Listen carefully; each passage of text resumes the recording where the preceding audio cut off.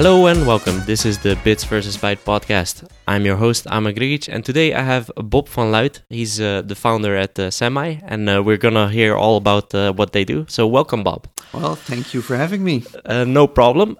So could you tell me a little bit about your background and how you got started? Yeah, sure. So I work in software, and the story that I always tell about my background is that I grew up with the internet. So yes, that makes me a millennial. And when I was 15 years old, I had like a job, and I had what I had to do were like toothbrushes who were like returned to a warehouse, and I had to like unpack these toothbrushes, and then for example I had like one and it said like for example Amer, and I have to like find the A and then find so then John and that's find G. And this guy sold these toothbrushes, and he also had like lighters and that kind of stuff, and he sold them at gas stations, right? So I hear him say like, he goes like, you know what? We can actually we can sell these things like on the internet, but how the hell do we get to a website? And I go like, I can build you a website. And I was like 15 or something. And I mean those websites, they were ugly. They were shitty websites. But I said, I can build you a website. So he said, sure. And then he said like, so how much money do you want to have for that? So I go like, 500 euros. And the guy goes like, okay, that's fine. And I'm like, holy cow, wow. I've never made so much money. So, and then it started. And then I went to art school. Because then I thought, let's study art and totally different direction. Well, it depends. It is creative, of course. I mean, there is some creative things in there, but yeah. So that's the argument that I would make. No, seriously. So and the but I was still writing software then to just make some money, and after that I really got interested in the business that comes from that, and that was just when I grew older. Yeah. And then I came to a point that I needed to make a decision, and then I decided to go into business. So I started with consultancy first, and then more into products, and always did that for myself. So always had my own businesses, and and that's where I am right now. Yeah. So that's interesting that you mentioned that, because I see a lot of people that do that. So they start off with kind of doing consulting, doing some freelance work, of course, and then going into the product. So what was your reasoning behind doing that? So there were two reasons. So the first reason is that that you with consultancy you come in some kind of a recurring thing, right? So you go somewhere in, and then you help to solve something, but you see similar problems, and so you see people who build like more service products around that, right? So for example, there can be like design agencies more recruitment agencies or whatever. But it can also be like more products, like for example, there can be like CMS systems or whatever. And I became really, really intrigued with organizing data. Mm-hmm. That's what I find interesting. Yeah, and because that's all in the core, and I go very far in that. So I a few months ago I wrote something on my blog. I wrote about how I think that whole software development is now taking its place back in the physical world. And I mean, we can go into that if you want to, but sure. The point is I take that very far. Mm-hmm. So what we get from that. So to go back to your question, so I wanted to have a product that I could take with me, that I could go to people and it's like, hey, actually I can help you. But if you use this product, so then if you use this product, we can build something for you on top of that. Yeah. So that was the goal. That was the first idea. Yeah, and it scales better. That's the thing, right? I mean, you cannot multiply yourself. That's a little bit difficult. Yeah. So here we need to plant flags, right? In the discussion we have. So you can like have a discussion about like the technology. Yeah, sure. So why make you? And you can say like another flag would be the business. Right, and when I was just referring more to the technology, but if we would now step to the business side, of course, so product scales. If it's a successful product, if it doesn't work, then it's a little bit different. But. Yeah, exactly. So, but let's for the sake of argument in the discussion assume it does. Yeah. So and then of course it scales, and there's a lot of stuff happening, and I'm very intrigued also with that and what's happening there. And then if you want to, we can also go into those kind of business models, in software business models. Yeah, we'll do that for sure, because what you're doing with Semi is interesting. But maybe you can explain a little bit more about what you want to provide as a company. Yeah. So Semi is short for Semantic Machine Insights, and so back to the big question, so how do we organize data, right? So how do we do that? So or maybe that's also the past, I don't really know, but I think it's still an ongoing thing.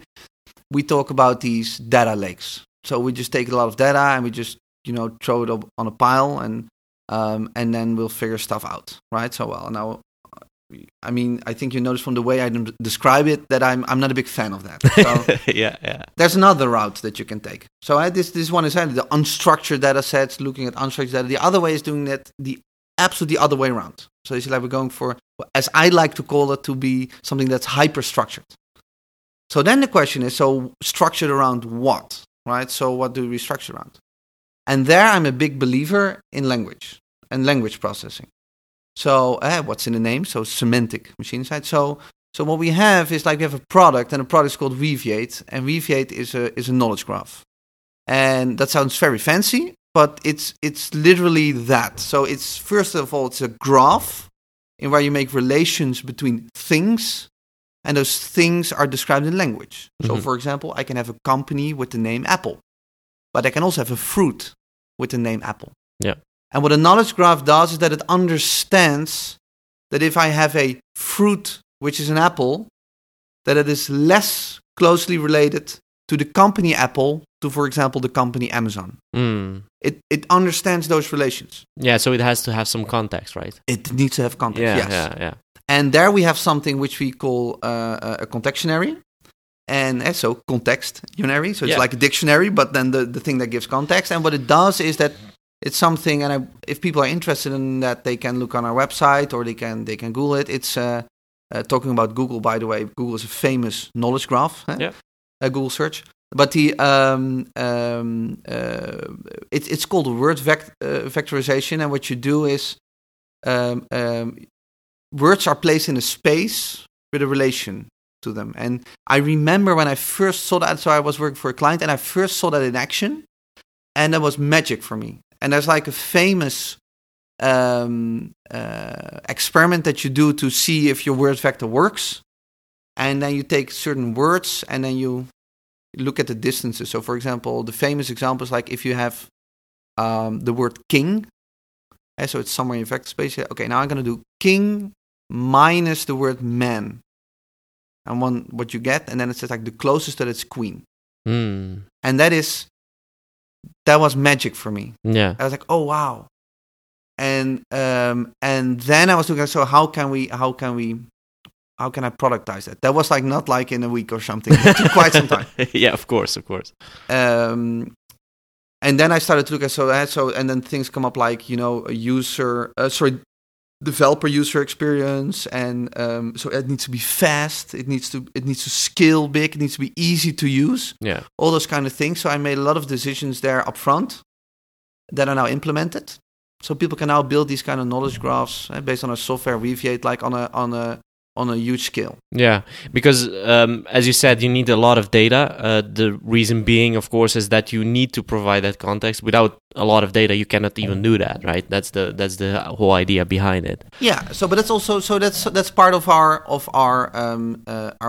proposition. Yeah. So we'll give that to you. Yeah. So if you would have like a very small graph, so for example, I live in Weesp. So if you would have a very small graph where you say Bob lives in Weesp, it's a very tiny graph, then we would give you all the tools to already do whatever you want to do with that. So this is a very small example, but you don't have to have a lot of data to start working with it. Which is, by the way, a beautiful thing from these kind of knowledge graphs also. So yeah.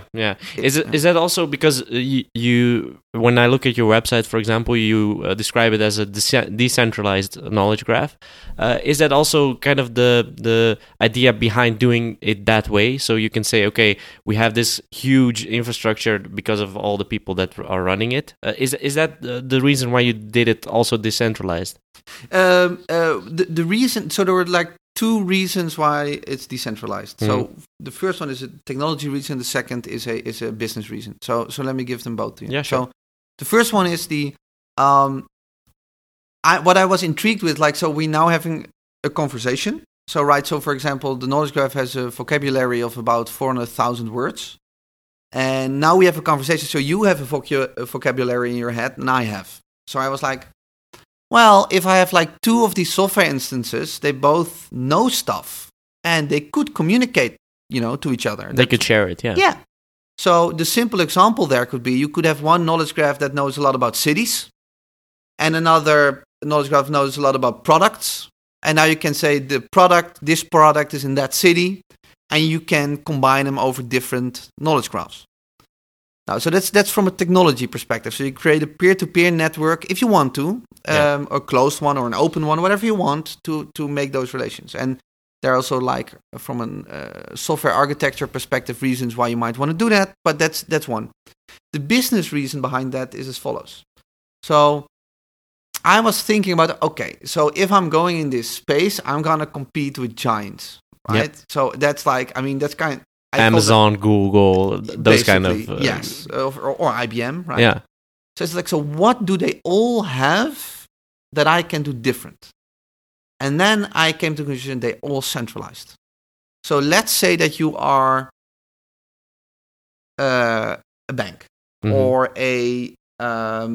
or like a engineering company that has like a lot of data on machines or whatever, which is sacred to you, right? That's your sacred data. Or if you have like a retailer with a lot of customers, you don't want to give that away, right? So what IBM, Google, and Amazon, so what they say is like, well, we can do magic for you if you give us your data. Yeah. And now I'm not talking about sending it to the public cloud. I'm really saying like, so you really need to send that through the machine learning models of those companies, and you're not sure what happens there, which is kind of dangerous. And especially from a business model, a business perspective, if you look what happened with companies like Toys R Us and those kind of things, so it's dangerous. So it's like, hey, that might be my business angle. So I can help companies or do it alone or collaborate without that they need to send their data to me. If they want to, they can. I can host it for them if they want to. But if they don't want to, they can host it wherever they want. And then I was like, that's interesting. And that's what we now see with a lot of like our clients and hopefully future customers, that they go like, oh, that's interesting. So we don't have to send the data away. No, you don't have to send it away. So now things like if they want to create better services for their customers, they don't have to worry about like GDPR stuff, so they can only focus on what they want to do, and it's create better business for their customers. Yeah. So that was the angle we took from a business perspective, and that's why I think that peer-to-peer is interesting. Yeah, exactly. Yeah, so for the listeners, just to give a little bit of context, of course, the peer-to-peer network was most famous, I think, made by Napster and Kazaa and all those kind of programs from the past, where people would share, for example, their music libraries with each other, and you would connect through everyone. That's pretty much the basic explanation, of course. But what was interesting to me in that story is that you don't have to send that data away. So how does that work for a client? So say they want to use your product, how would they go about doing that? Yeah. So if they can use the product in multiple ways, right? So the core of our software is open source. So if you want to, you can just use it. And you can do whatever you want and build networks and what have you. And then we also have an enterprise version of the product. And we have something which we call a turnkey platform. Or a white label platform, actually. And the enterprise version comes with a lot of additional tools which you need as an enterprise. And the white label platform helps you to even monetize on your data if you want to. So the distinction that we made is that we said, like, okay, so the core of the software is going to be open, and so that's how you can use it. And everything that an enterprise or an SME may need for a variety of reasons, that's something that's what we sell, right? That is our value proposition. so getting started with it is actually it's really easy. I mean, you can run it on your laptop if you want to. I mean, then it doesn't scale very far, but you see my point. So yeah. So we made it as easy as possible to use it. Yeah, and so how does that work? So, say for instance, I have some data that I want to. Do you like send it and it analyzes it, or how does it actually work in that sense? Sure. Yeah. So how does that data ingestion also happen? So can you explain a bit about that? Yeah. So the first thing that you need to do is like you need to. That's like a one-time endeavor. Mm-hmm. You need to explain what your knowledge graph is about. So if you have a bicycle shop, I'm making this up.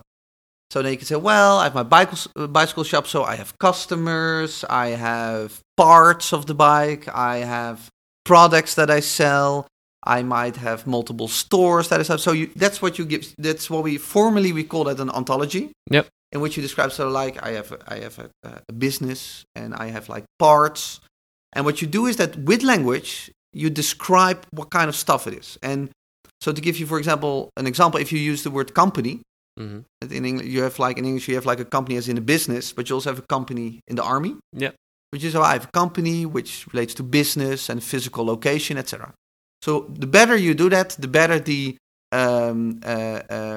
business air quotes, the knowledge graph understands what you mean.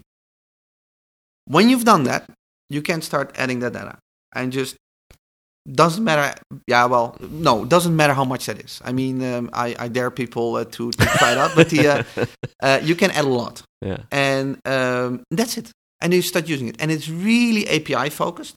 And for the technology people listening to this podcast, it's mostly GraphQL based. Okay. So we focus really on leveraging graph queries. That makes sense in your case, using GraphQL. Yeah. I mean, yeah. Yeah. So and then we have a whole structure in GraphQL. I even have somebody who's really, her role is to really think about the user experience of the GraphQL queries. Yeah. Because that's basically where we end. And then yes, I have also two people working on like a graphical user interface, etc. But that's really from the core product. That's where it stops, at the API level. And then we try to make it as easy as possible for you to add it to whatever product that you have. So if it's an IoT application, if it's a website application, if it's a CRM application, it really doesn't matter. So if you can express it in language, boom, you can do it. Yeah, it's interesting for us as well, as if I look what Tevreden does. I mean, we have a lot of textual data, right? So we have all the open answers that people give on the surveys, and that's also something we were thinking about as well. Is like, okay, we need to that actually gives more context than someone that gives a grade of a 7 or an 8, right? We especially the clients always say, okay, why do we get this? So why do we get the 7, or what do we need to change to get to an 8 or to a 9, right? And that's their focus. So that's something that you think about, of course, doing kind of textual analysis and also providing some maybe some context, but also sentiment analysis and stuff like that. So what I was wondering about is that, okay, I give, for example, I provide that data that I want to provide. So how do you output that back to me? So how does someone get back something from your product in that sense, or do they get anything back immediately? How does that work? Yes, so two things. So first of all, so what you just mentioned, so where you're working with Tevreden.nl, so that is exactly that's the value space that we're in.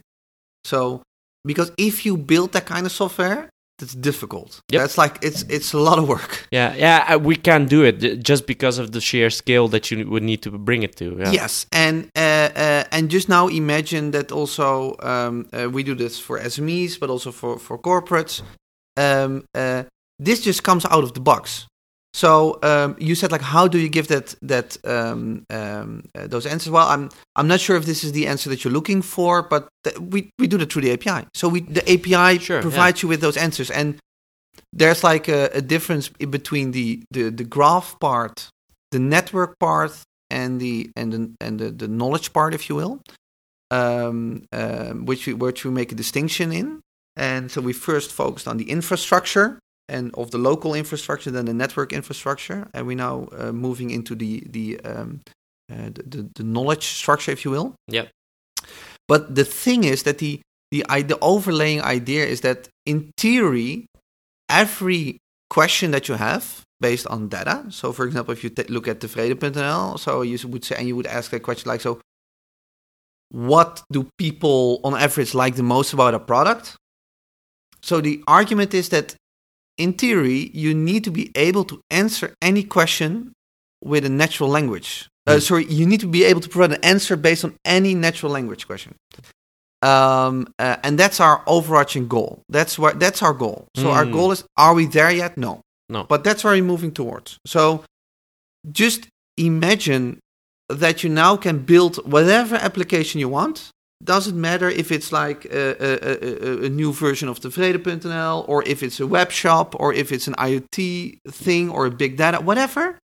You can always do that with the same data tool. Always. Doesn't matter what you do. If you do make it big, if you make it small, if you want to be fast, if you want to be big. That's our goal. And that sounds very big, but we're slowly getting there. It's a big order. It's a tall order, as they would say. Yeah. But it's like, aim high, right? So of course. And that's where we're going towards. And why do we end at the API level? So somebody who might listen to this podcast and who is maybe not like a technology person might ask him or herself the question like, so why? Why at the API level, right? Why don't you go even further, right? Yeah, why don't you build a UI or whatever? Yeah. So, and that's a good question. So that's a great question. And the answer is very simple. So I want to find a form of quantity in how I can serve my clients. So if I have an IoT-based solution, so over the weekend I had a discussion about somebody who wants to use Weaviate to build an IoT-based solution. That's a completely different solution that, for example, you might need at tevreden.nl. Yeah. So the question was like, so what is the lowest level that I can go, but give the most functionality to our customers? And I decided that's the API level. Yeah. So because the UI would be different in every case. That's exactly. really Here much you go. it. Yeah. Here you go. So how we solve that is like, so in SEMI we also have like a consultancy branch. So some of our customers say like, great that we have the software, but please send in 1 or 2 people that can help us to set it up. Yeah. Sure. So we do that. So they're very knowledgeable about like how the software works and what they can do. So that's how we help. Cool. Yeah, it's as you said, it's a big mission that you want to accomplish, of course. But I think there's a lot of space to do that because, as you said, the bigger players are doing it just in one way, and you're kind of providing something that's, well, it's an alternative, right? If you want to build it yourself, you could. That's the idea. So what was interesting also that you mentioned is that you have an open source offering. Yeah. What was the reason behind doing it in open source? Because that's always tricky. People say, okay, you cannot make money off open source and stuff like that. But maybe you can explain a bit why you picked that as an option. Yeah. Okay. Sure. So. Again, so we have our two things, right? 2 flags, right? So we have our technology flag and our business flag. So first, let's take the technology route. So if you look at technology, I believe you can build better software if you do it open source. Why? Firstly, it makes it much easier to use other packages, right? There's a lot of, especially when you look at machine learning and those kind of things, there's a lot of open source stuff available, which makes it very easy to integrate if it's open.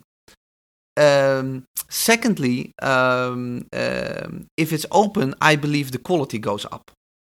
And let's take the conversation that we have right now. Well, maybe let me give another example. So, for example, if you would create PowerPoint slides, right? If you would create a PowerPoint presentation, maybe for like your colleagues, then it might have a certain so-so quality. But if you make a PowerPoint presentation and you need to go on stage somewhere on a conference and present it for 1,500 people, probably the output of your PowerPoint is going to be better. And if they record it and live stream it on YouTube, it might even be better. So because it has it's open, so I think the quality goes up on the software. Thirdly, there's a marketing thing to that. So people say like, so Bob, that's quite a claim that you have, what you want to do. We don't want to buy a magic box that does it. Okay, so it's open. Go there, look at it. You can see it. You can try it out, whatever you want. Thirdly, it's like fourthly. No, where am I? 3 or 4? I don't know. I think somewhere about 3 or 4. Yeah. And it's fun for people to work on. So I noticed from the software people. I mean, you should ask them, right? But what they give, the feedback they give me is that they like work on open source software. It's cool, right? It's like you can show it to your friends, you can show it to your peers. So that's one. So that's the group why I believe in open. It just makes it much easier to integrate in cloud infrastructure. Well, I can keep going on from a technology perspective. Then you have the business perspective to it, right? So, and if you talk about the business, the question is like, so what's our value proposition, right? So what's the value that we bring? And the value that is maybe not necessarily captured only in the software part. It would be for our SME and enterprise users too easy to say, it's just a software. Here you have a software package. Good luck with it, right? Bye. That's not it. So the value lies in the fact that, for example, the licensing that's related to it, right? Basically, an open source license says like, use it however you please, but if it's, there's no warranty at all. So if you use this in production and it breaks, then sorry, we can't help you. That changes with an enterprise version. So we change the license, right? We change SLAs. We give access to consultants. We give access to scaling software. We give access to cloud infrastructure where you can use it on. Well, et cetera, et cetera. When it comes to our white label platform, we give access to monetization tools. So if you want to use our software to sell your data, we can do that too. So that is really focused on what the value proposition lies in, like what are you solving, right? How do you create your use cases? How do you create your business use cases? And how can we help you with that? The other upside of that is that is that I am a strong believer in being open by default. And what I mean with that is that we see that a lot of traditional organizations are closed. And so they say like, we're closed unless, whatever. So we approve, you can say this. I want to do this the other way around. Like we try to be as transparent as possible. So maybe certain strategic directions we're taking, etc. That's something we don't share, but we share. Everything's open, which makes it very easy for the people who work in my business to just go out and talk about it. So a software developer never has to ask me, "Can I talk about this?" It's open. Yeah. So sure, yes, please, right? Yeah. So that's in a nutshell the two reasons why I believe in those open models. Yeah. What do you feel when we look at some of the challenges with an open source project? What do you feel those are? Well, I think I can best explain the challenges based on an example. So there are two famous open source business examples. I mean, there are more, but two famous to contradict each other. One is Elastic, right? Elastic built a beautiful a business around like the open source proposition that they have and the business they build on top of that. Another one is Redis Labs. But what is interesting is that the open source software Redis has already gives enough value to the end users that there's not really a need to go for an enterprise version. So if you look at, and I'm not 100% sure about this, but it's something along the lines of what I'm about to say. If you look at Redis in AWS or Redis in Google Cloud, etc., it's the open source version is just good enough. It's just for what you want to do, it's good enough. So the problem they need to solve is like, okay, what are we selling? Yeah.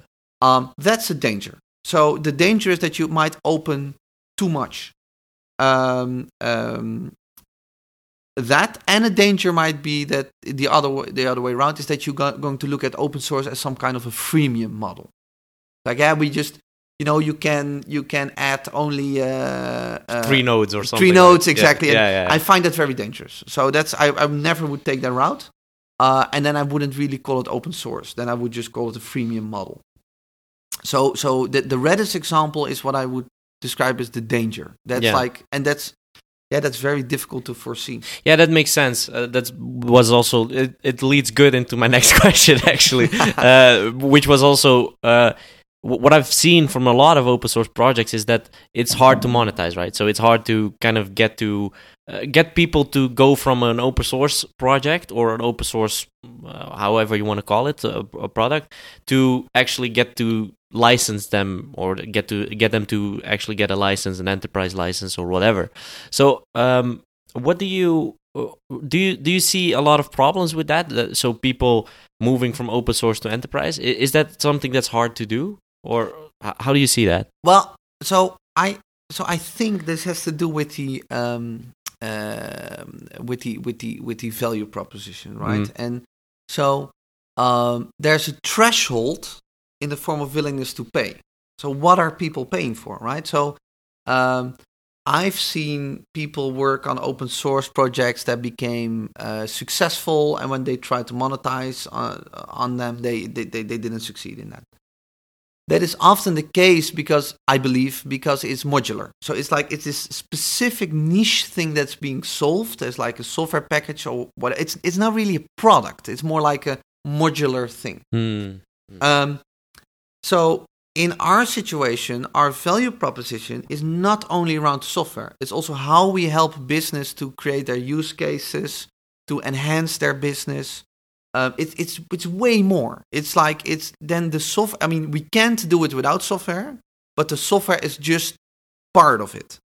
And what you often see with what you just described is it's only okay, I built this thing. It's very useful for people.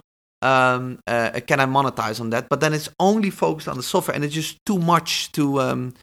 It's not really product. It's more like a module that you can use. And the value capture is something else. So I mean, the first thing is what's the value proposition, right? So what's the end? So let me give you an example. So what I did is I targeted the stuff we do at Semi first at data scientists and IT people. And by coincidence, we got in touch with business people. And then we learned, hey, actually, that's our target audience. Because they, in the end, make the decisions and what they need. So we shifted a little bit of strategy there to focus on business people. Of course, we work with data scientists. Of course, we work with IT people. But often, they can already use our open source version of software. You're like, okay, great, open source version. We'll use that to do something specific. But if we look at, and great, they should do that. Wonderful, because they give us feedback, they tell us what's good, they tell us what's shitty, etc. But the business people have many more wishes than only just a piece of software. So that's how we did it from a strategic business point of view. And then it becomes much bigger than just only having an open source software project. Yeah, that makes sense. The only thing I'm wondering about is that is it hard for them to understand what you want to do or what you want to provide as a service? Is that hard for the kind of business people? Because it is, of course, a very technical product when you look at it that way. Well, that depends, right? So if you go to a business person and you say okay, what do you want? And then they say well, I want a website.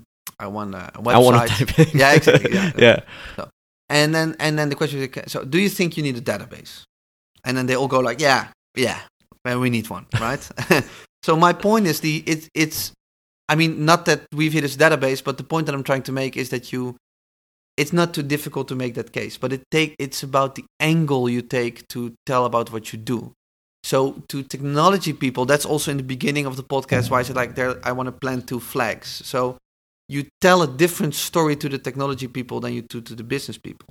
And what we know from the research that we've done with Semi when we started the business is that in Forbes 500, there's companies, there's 95% of CTOs say listen, we can't solve the business problem. 95%. That's a huge market opportunity. But it's we know we have the data, but we can't do it. We can't do it. So that's our opportunity. That's the gap that we jumped into. That we said, okay, give it a try with our software, and now try to build something on top of it.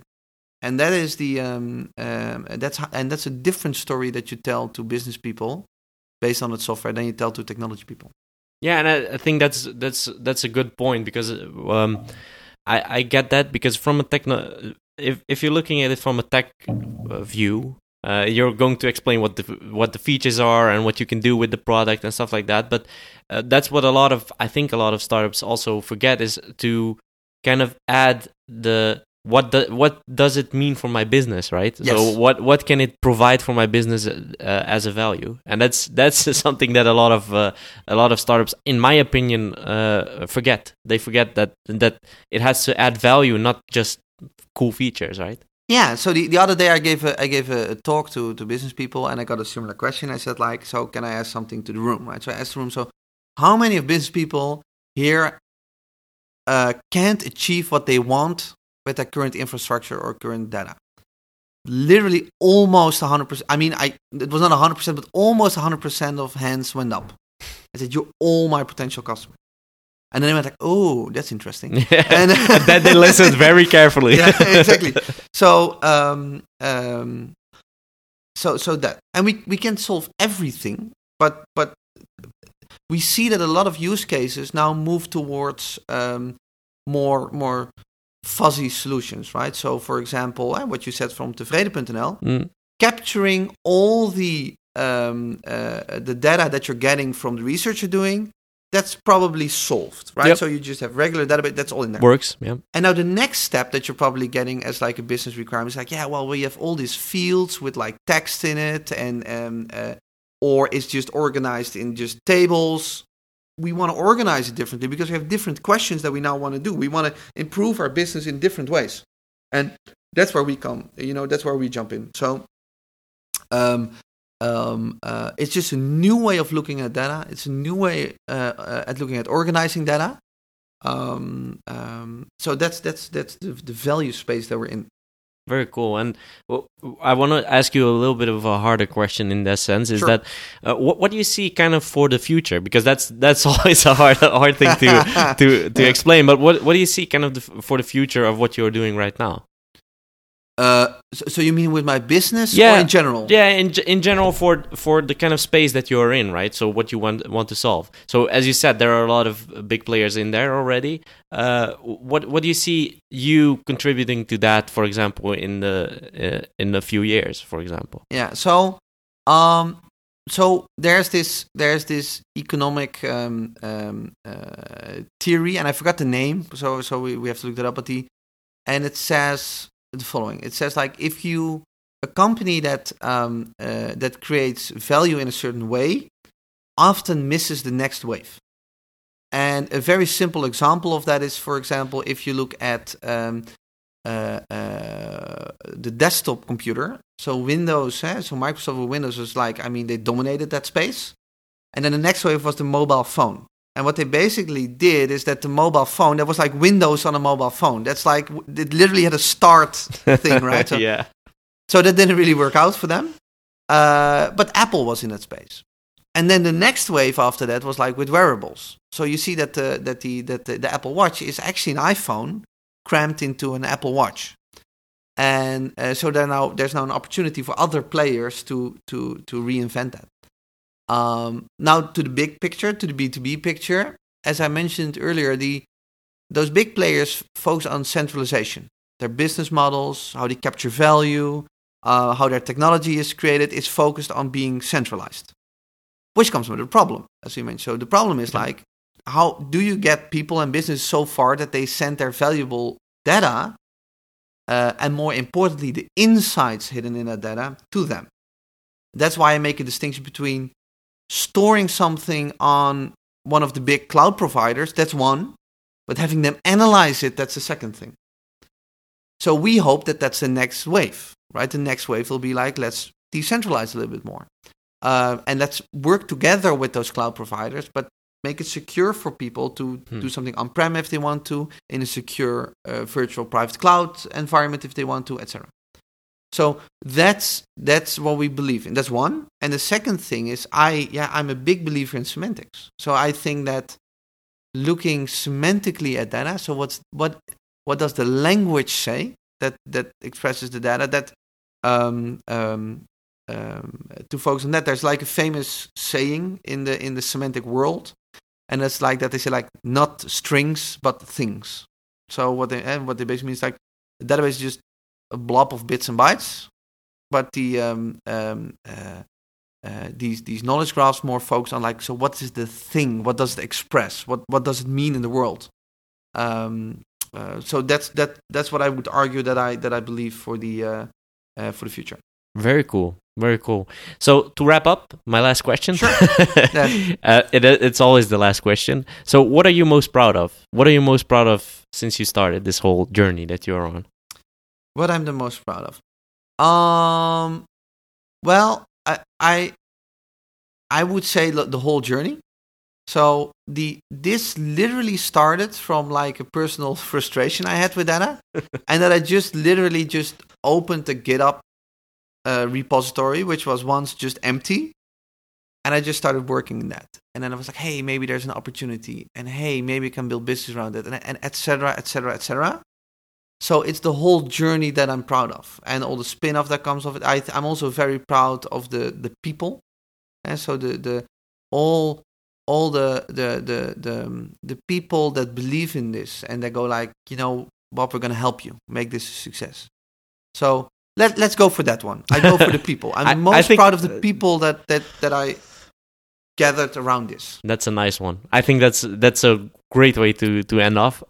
So how can people find you on the internet? Yeah, so they can find my business. They can find on the website semi.network. So SMI.network. They find links to the GitHub, so whatever.